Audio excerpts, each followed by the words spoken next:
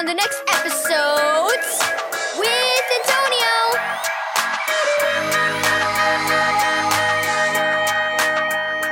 Thank you, Keys for Kids Ministries, for this daily devotional. A very important letter. Read Phillipians 1 verse 3 through 7 and 1 Thessalonians 5 verse 10 through 11. Kara chewed the end of her pencil as she tried to decide what to write next. "What you doing?" asked her brother Brooks. "Is that your homework?" Kara shook her head. "No, I'm writing a letter to Miss Sanborn. You know, the missionary serving in South America who came and spoke at our church last fall. She probably doesn't even remember you," said Brooks. "I know," said Kara, "but I thought she might like to get a letter, since she works in a village far away from her family." "Send her an email," suggested Brooks. "That's much quicker." Kara shrugged.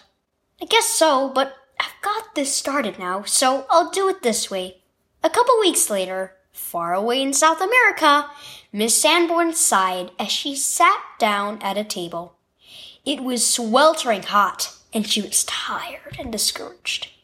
The work progressed so slowly.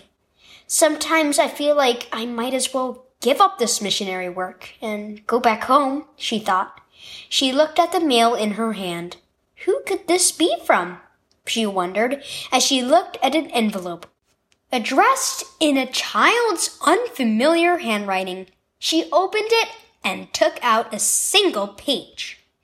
"Dear Miss Sanborn," she read, "I just wanted to tell you I've been thinking about you and praying for you. I liked it when you came to our church last fall. I hope you're having a good time." The missionary smiled as she continued reading. "I remember what you told us about having faith in Jesus. Because of you, I think I would like to be a missionary someday and tell people about him. Thank you for the help you have been to me. Love, Kara." Miss Sanborn sat quietly for a few moments, and then she breathed a prayer of thanks for the encouragement of that simple letter. "Perhaps this is God's way of letting me know He's using my work, even when I begin to wonder," she thought. "He's faithful, and I need to trust Him." She smiled as she looked out the window at the village children playing in the sand.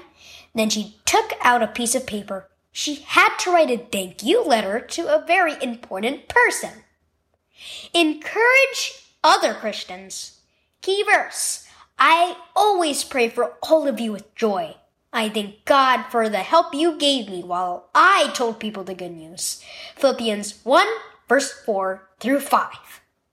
How can you encourage other Christians you know? In today's Bible reading, Paul tells the people of Philippi how their encouragement helped him share Jesus with others, even when it was difficult. You can encourage other Christians in the same way, whether it's a missionary, a pastor, a teacher, or a friend. Your encouragement can remind them that God is faithful and using their work for good.